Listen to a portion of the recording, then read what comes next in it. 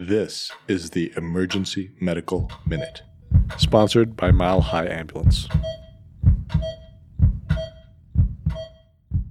All right, so good evening. Happy Thursday. So this is actually going to be a two-part medical minute. So the first part is going to be a little about the case and the initial treatment. So this was a case that we had a couple weeks ago.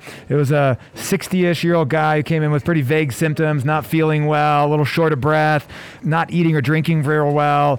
Didn't look great, but nothing too specific. So we ordered labs and did an EKG as part of the initial workup. And the initial EKG looked a little funny. It had pretty wide QRS complex. We didn't have anything old to compare to. We definitely thought about possible hyperkalemia, so I was curious to see what the potassium would be when it came back. But he looked okay, so we were just kind of waiting for labs. And then I wasn't really paying close attention. I heard something about his labs being hemolyzed and they were going to get resent. And then it seemed like it was taking a while for his labs to come back. So I said, hey, can we call the lab again and see? And they said, yeah, the second one seems hemolyzed too. I said, well, can you tell us what the potassium is? They said, well, it's 9, so we're sure it's hemolyzed. I said, well, what's his creatinine? And it was 26. And his BUN turned out to be like 220. So it was probably not hemolyzed the first time, and they just kind of assumed. So, a couple kind of interesting points about that is, first thing, if we're really worried about hyperkalemia, someone who doesn't look great and they have a QRS that's really wide, we don't have point of care anymore, as we all know, which would have been really nice. Just do a quick epoch and we could have found his potassium in 30 seconds. But you can ask the lab to run a venous blood gas with electrolytes. So if we draw a VBG and specifically tell the lab we want electrolytes, they can get us basically a point of care testing in, 15 minutes or so. That's the first thing. And then the second thing is when the lab, says they have hemolyzed blood on someone who's critical, we should ask what those results are.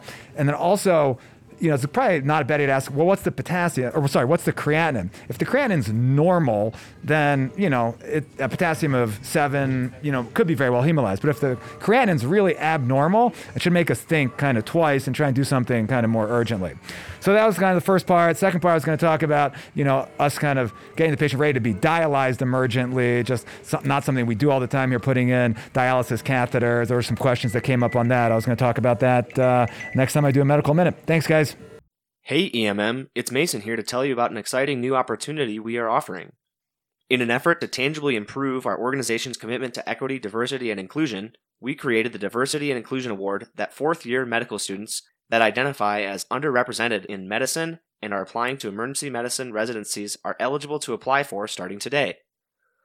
We understand that the cost of applying to residency adds up, and we want to do what we can to ease that financial burden. We are extending 3 $200 awards to selected individuals following a blinded review of all applications.